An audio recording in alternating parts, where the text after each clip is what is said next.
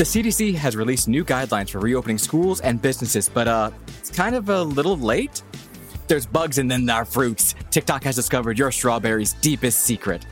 And Mark Leon Goldberg, host of the Global Dispatches podcast, fills us in on what happened at this week's World Health Organization Assembly, including Trump's current feud with the WHO. The date, May 20th, 2020. The time, News O'Clock.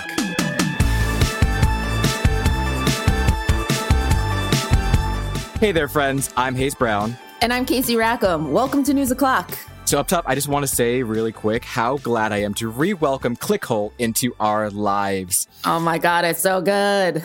They were down for a second, but they were bought by Cards Against Humanity earlier this year and are now majority owned by the employees of Clickhole with financial support from Cards Against Humanity, which is kind of amazing.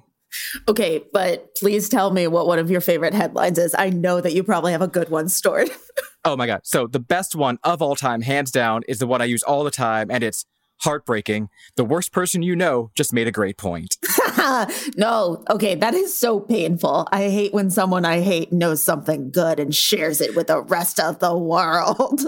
I know, you just hesitate over that retweet button. Can I do this? Can I bring myself to share your right opinion, even though so many of them are wrong? No, I will. I'll send it to a group chat and I'll just go, ugh. Yes, that is the play. Okay, it's time for today's Corona update. Here are 3 things you need to know today. 1. President Trump apparently wants to bring the world's top leaders together in person at Camp David next month. He tweeted out this morning, "I am considering rescheduling the G7 on the same or similar date in Washington, D.C. at the legendary Camp David. The other members are also beginning their comeback, all caps. It will be a great sign to all normalization." It would be something, all right. It will be interesting to see if the other world leaders would even want to come to the U.S., considering as of earlier today, at least 92,000 people here have died of COVID-19. Also, it's worth mentioning that Trump originally wanted to host this G7 meeting at his own resort in Doral, Florida. He made the announcement and quickly walked it back right as the impeachment proceedings against him were starting last fall. Okay, wait, this sounds like yesterday with all the camps that want to reopen so people can hang out. I'm like, you can't do it, He just wants Trump. to see his friends. Oh, yeah, don't do it, Donald. I'm sure that none of them will accept. They'll all be like, I will see you on Zoom. Okay, number 2. The CDC quietly published guidelines for schools and businesses to reopen during the pandemic, but it may be a bit too late for that. It was published on Sunday as an update to a 38-page set of checklists the body put out last week. As Politico reported, the update includes more detailed advice for mass transit that suggests encouraging social distancing by adding floor decals or colored tape to ensure people remain 6 feet apart. The 60-page document is still shorter than earlier leaked versions of the plans, which the White House previously rejected over concerns that the recommendations were overly prescriptive. Most states that have moved to lift their lockdowns have failed to even hit the guidelines the White House originally issued, like showing a 14-day decline in coronavirus cases or recording a significant ramp-up in testing. Okay, at this point, I will read anything, 68 pages or longer. I just want guidance so we can save lives. I agree, but at the same time, I'm also who is going to abide by the colored lines on the floor in the New York subway system? I don't really see that going well. Okay, fair point. And number 3, nature may be healing, but not enough. The latest drops in CO2 emissions because of people staying home just aren't enough to fix climate change. The collective shutdowns around the world meant to halt the spread of the coronavirus have kept people from driving, flying, and it's led to one of the biggest drops in climate pollution on record. But as BuzzFeed News reports, that is just not enough. The dip we've seen so far matches up pretty closely with how much the world should be cutting emissions annually. But we're going to have to do all of that plus more to keep the globe from warming to the degree that scientists say is the point of no return, 1.5 degrees Celsius, by 2070. Otherwise, game over. I like these stats because I think one of my least favorite things when this pandemic started and everyone in Los Angeles specifically were noting the lack of pollution and the really blue skies. And people were like, nature is healing. Maybe this pandemic had to happen. It's Mother's Nature's way of healing itself. And I'm like, no, these are 2 separate things that are now semi-related because of cause and effect. But I mean, we still have to deal with this pandemic and also deal with climate change. Right. And as a plus, this just shows us that it was never going to be about, hey, just fly less and we're going to fix the world. No, it's the corporations. It's the big polluters that are doing the thing that we need to think about. 100%. All right. It's time for today's good news, bad news. This is where I bring you some of the most heck yes and most oh my God no stories from around the internet. Good news for all of our listeners who wanted the midsummer dress we talked about in a previous episode to go to a very good home. The Academy of Motion Picture Arts and Science won out. Okay, so just a refresher, the production company A24 put the dress and a bunch of other items up for bid in an auction to raise money for New York firefighters. And the May Queen dress was clearly the highlight of the show and was coveted deeply by A-listers. Ariana Grande wanted the dress. Halsey wanted the dress. I wanted the dress. But that doesn't mean anything because I have no money to buy the dress. In the end, the Academy bidded via its Academy Museum and won. They haven't said how much they paid, but A24's website said the dress went for $65,000. And we don't know who got the matching flower crown for $15,000, but honestly, I hope they also got it because I don't know what the point is if you don't have the whole set. Fair enough. I pour one out, though, for Ariana Grande. She really wanted that dress. Oh, I know. She wanted it. I just genuinely think she was deserving of it. She could pull it off. Yes, I'm glad that we could go to the Academy's museum and see the dress, but also I could just go to Ariana Grande's Instagram and see the dress that way too. I'm sure if she asks nicely, they'll loan it to her. Yes, 100%. Okay. And the bad news for anyone who ever wanted to eat a strawberry again, I'm so sorry for what we're about to talk about. TikTok videos are showing just what lurks inside your berry's flesh. I'm also sorry that I just said the word flesh. So you take your strawberry fresh from the store and you put it inside a bowl of water with salt dissolved inside for 25 minutes. And users reported that little bugs came crawling out of their delicious homes. Here's how BuzzFeed writer and TikTok user Krista Torres reacted when she tried it. I don't know if you can see it. It's moving. There it is. Oh my God. I'm gonna barf. Oh, that's so gross. Those little wormy bugs are the larva of your basic ass fruit fly, which shoots its eggs into stuff that's getting ready to ripen. Yeah, they won't make you sick, and you've probably eaten a lot of them in your lifetime without knowing, so there's no need to panic. But also, Hayes, what the fuck? I know. I'm upset. It's one of those things where intuitively that, yeah, I'm sure I've eaten a lot of bug eggs in my life. It's just a fact of nature, fact of life. They digest fine, but also, fuck that. Yeah, that's the thing. It's I'm going to keep eating strawberries. Well, I'm going to take a 2-week break because I did watch a bunch of the videos and it was nasty watching these little larva worms crawling out. And it's just something that I didn't need to see with my own eyes. Right. I got to say, though, I don't think it's worth it if you wanted to just start washing all of your strawberries in salt water, because I saw that some of the users were well, yeah, they're fine when you rinse them off, but they do taste a little salty. And who wants that? Right, yeah, because they're just sitting in a bowl of salt water. Checks out. Delicious. All right, when we come back, we talk with Mark Leon Goldberg, the host of the Global Dispatches podcast, about everything that went down at this week's World Health Organization meeting. Stay right there.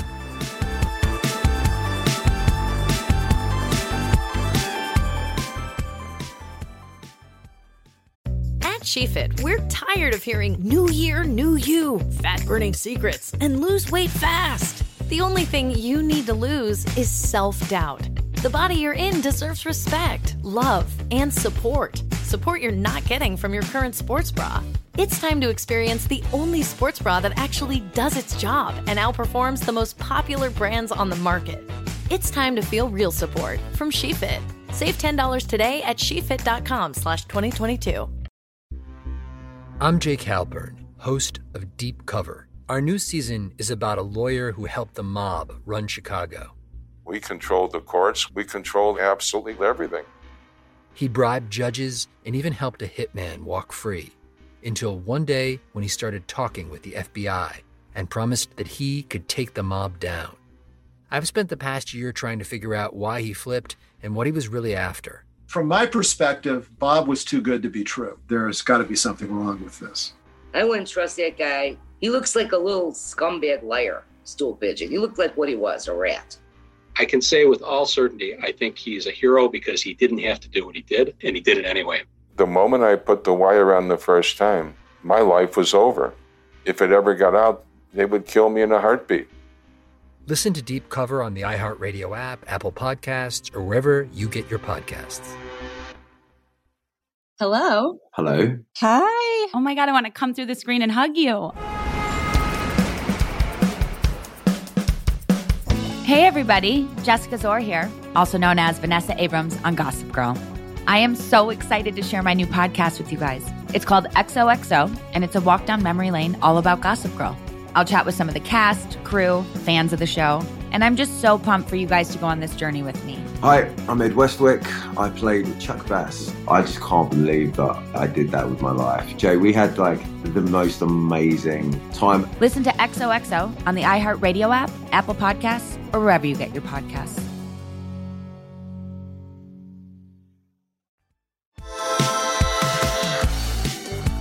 Welcome back. The World Health Organization's annual assembly was held virtually for the first time.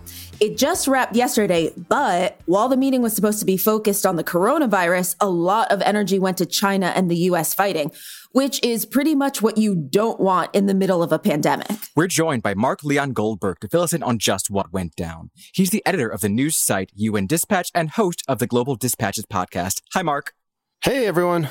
So let's start at the beginning for our listeners, since I feel like it's easy for some people to picture them as, UN peacekeepers, but doctors. What exactly does the World Health Organization do? So the World Health Organization is an intergovernmental body that has a mandate to advise and support governments as they prepare to take on health challenges unique to their countries.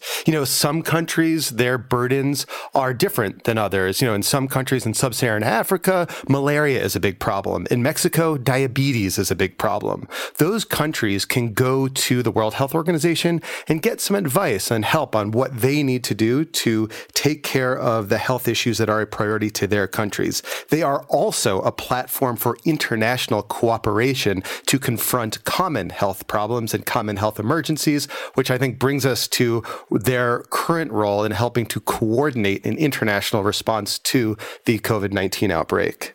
So this Monday, which was the first day of the meeting, President Trump threatened to permanently halt the U.S.'s funding to the WHO, which is currently on hold.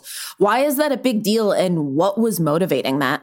So I think what was motivating that is pretty transparent. I mean, this is a blatant attempt by President Trump to shift blame from his own tragically incompetent handling of the coronavirus outbreak here in the United States. And, the evidence of just the transparent shifting of blame is just there in the very first bullet point.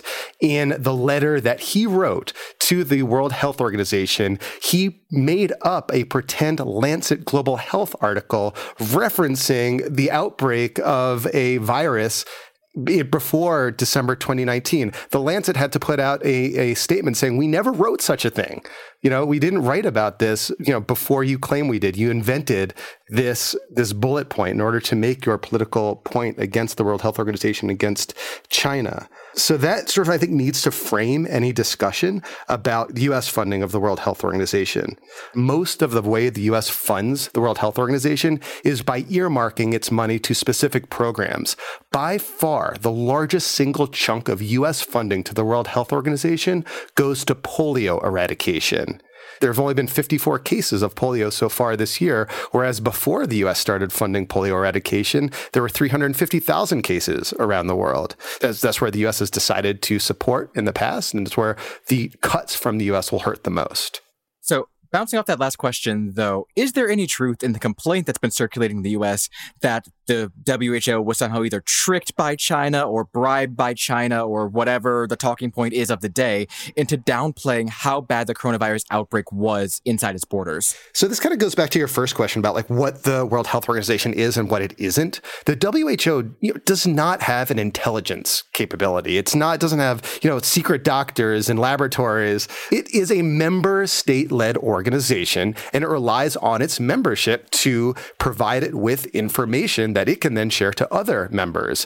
And the first inclination that there was this disease that was circulating in China came to the World Health Organization from China on December 31st.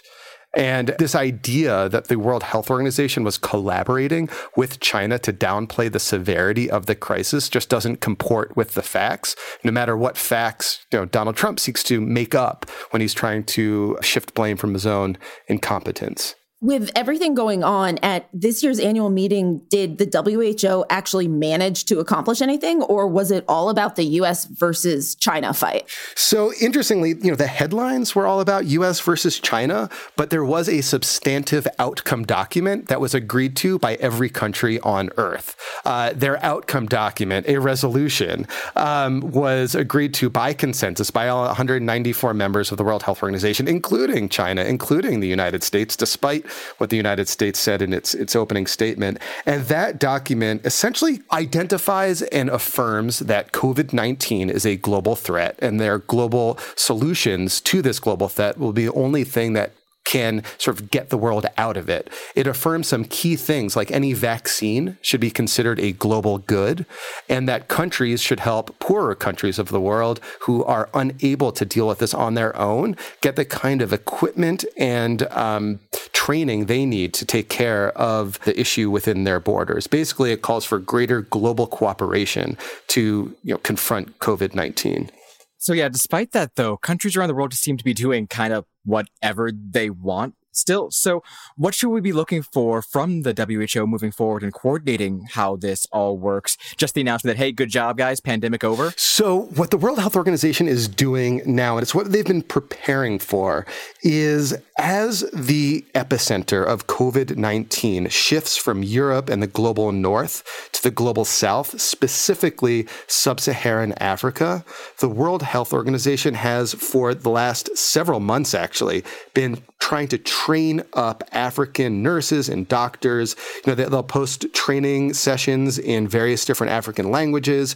And on top of that are helping to coordinate the shipment of PPEs and ventilators and, contact tracing equipment and everything you would need to do a robust response to COVID-19. Because the fear is that if COVID-19 takes hold in a country with a very poor health system, with a very inadequate health system, that it could be overrun. I mean, just yesterday on my podcast, I interviewed the equivalent of the Anthony Fauci of Liberia. And, because of their Ebola experience, they know how to do contact tracing, and they know that they need to do rapid diagnostic tests. And they have the theoretic ability to do these rapid diagnostic tests all around the country, but they lack one simple piece of equipment. If they had that piece of equipment, these reagent cartridges, they could get it done. But it's the World Health Organization that's trying to facilitate the kind of supply chain issues that might undermine a country like Liberia from mounting the kind of robust response it needs to, because even a small cluster of cases could totally overwhelm their health system. Right. Well, Mark, thank you so much for laying all this out for us. And if listeners want to find the Global Dispatches podcast, where should they look? Well, they should look to the globaldispatchespodcast.com website. I keep it simple. That's great to learn. Mark, thank you so much for taking the time today. Thank you, Hayes. Thank you, Casey. It's time for the list, because if you know BuzzFeed at all, you know how much we love lists. And today we're looking at 5 TV doctors who we would trust during this pandemic. Spoilers, that does not include Doctors Oz, Phil, or Drew. We're talking purely fictional doctors here who nobody would mistake for real medical experts. I can't do this all. Number 1, Dr. Perry Cox from Scrubs. I'm no Superman. Number 2, Dr. Christina Yang from Grey's Anatomy. Nobody knows. Number 3, Dr. Julian Bashir from Star Trek Deep Space Nine.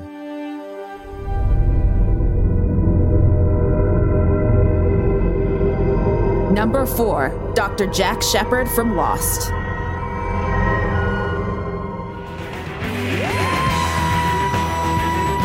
And number 5, the Doctor from Doctor Who. Okay, I'm so excited. I want Dr. Yang to be my doctor so badly. She's the only person I trust ever. Yes, she would scare me, but she would scare me into health. Oh, man. So, okay, remind me, though, which one is Dr. Yang? It's been so long since I've watched Grey's Anatomy. Sandra Oh. Of course. Sandra I wanted to guess, but I didn't want to be wrong about it in case you were like, actually, do you think that all Asian doctors look the same? Hey, so I didn't want to hazard a guess. I think that's a great choice, though. I watched season 1 and she was even scary back then. So, yes, she would be excellent. She's super, super intense. I think I would want to go with either the doctor or Julian Bashir as my person. Horrible bedside manner from the both of them. I gotta say really quickly though, when and if Grey's Anatomy production starts up again, their pandemic-based episodes are going to be wild. Oh my God, it's going to be insane. But you know what? I need a break from plane crash episodes. So this will be a good way to mix it up. Fair enough. All right, got a preferred practitioner that you'd want on call during Corona? Open up the voice memo app on your phone and give us your mythical medicine giver of choice. You can send an email to newsoclock@buzzfeed.com with that file, or to just write down your addition to the list. You can also just DM us on Twitter. We're at newsoclock there too. Okay, we have time for one more thing, and it's kind of a bummer. I want to turn our attention to the fact that everything is falling apart, namely our dams. Oh, right. Yes. I saw there was a dam in Michigan that collapsed. Yeah, that was actually 2 dams near Midland, Michigan, which is an area a bunch of my friends from college came from. So when the Edenville Dam and the Sanford Dam broke yesterday, they released enough of the reservoir to potentially put downtown Midland under 9 feet of water. Oh my God, that's horrifying. Is everyone okay? I mean, so far, yes, but that's tentative. They're evacuating like tens of thousands of people from their homes during a pandemic, so that's not great. And I hate to tell you this, but the dams everywhere, they're in bad shape. How bad? All right, Casey, I just slacked you a link. According to the American Society of Civil Engineers, Michigan's dams got a D on their 2018 infrastructure report card. Oh, good. And it looks like New York and California both got a C-. I mean, that's passing, right? Barely. That is not a grade that you want to come home with. You come home with that and your parents will like ground you for life. I'm trying to be optimistic, Hayes. Optimistic. I know. Part of the reason why this is so like, aside from the fact that it's Michigan is, so my first gig out of college as like a grown-up was working as a contractor with DHS about like critical infrastructure stuff. Oh. It sounds way fancier than it is. But one of the portfolios that I dealt with was the dams sector. And they have been screaming about how horrifying everything is for years. So hopefully more people listen. That would be great if more people listen. Great. So now I'm afraid of dams and elevators keeping up their infrastructure. Yep, I am really sorry to give you another thing to panic worry about during these unprecedented times, Casey. I really am. All right, if you're listening at home and want to check out your own state score, you can go to the ASCE's website at infrastructurereportcard.org. That's it for today. Join us tomorrow when we talk to BuzzFeed News and Helen Peterson, who wrote about how the pandemic is changing the way we even want to spend money. And remember, there's more that you can learn from watching Doctor Who than from watching Dr. Phil. Just really want to hammer that point home. Dr. Phil is bad. Be sure to subscribe to News O'Clock on the iHeartRadio app, Apple Podcasts, or wherever you go for your sound stories. And please take the time to leave us a rating and review.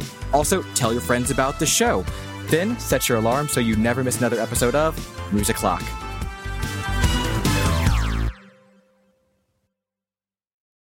If dog people made dog food, it wouldn't be sold in a 50-pound bag in the hardware aisle by the shoe polish. It would actually be food. It would be made with real, fresh meat and veggies gently cooked to preserve their nutritional value. You know, like food. The Farmer's Dog was created by dog people who cook and deliver fresh, healthy food. Try the Farmer's Dog and get fresh, pre-portioned meals tailored to your dog's needs. Tell us about your dog, build your plan, and get 50% off at thefarmersdog.com/listen. That's thefarmersdog.com/listen. Mama, what does the chicken say?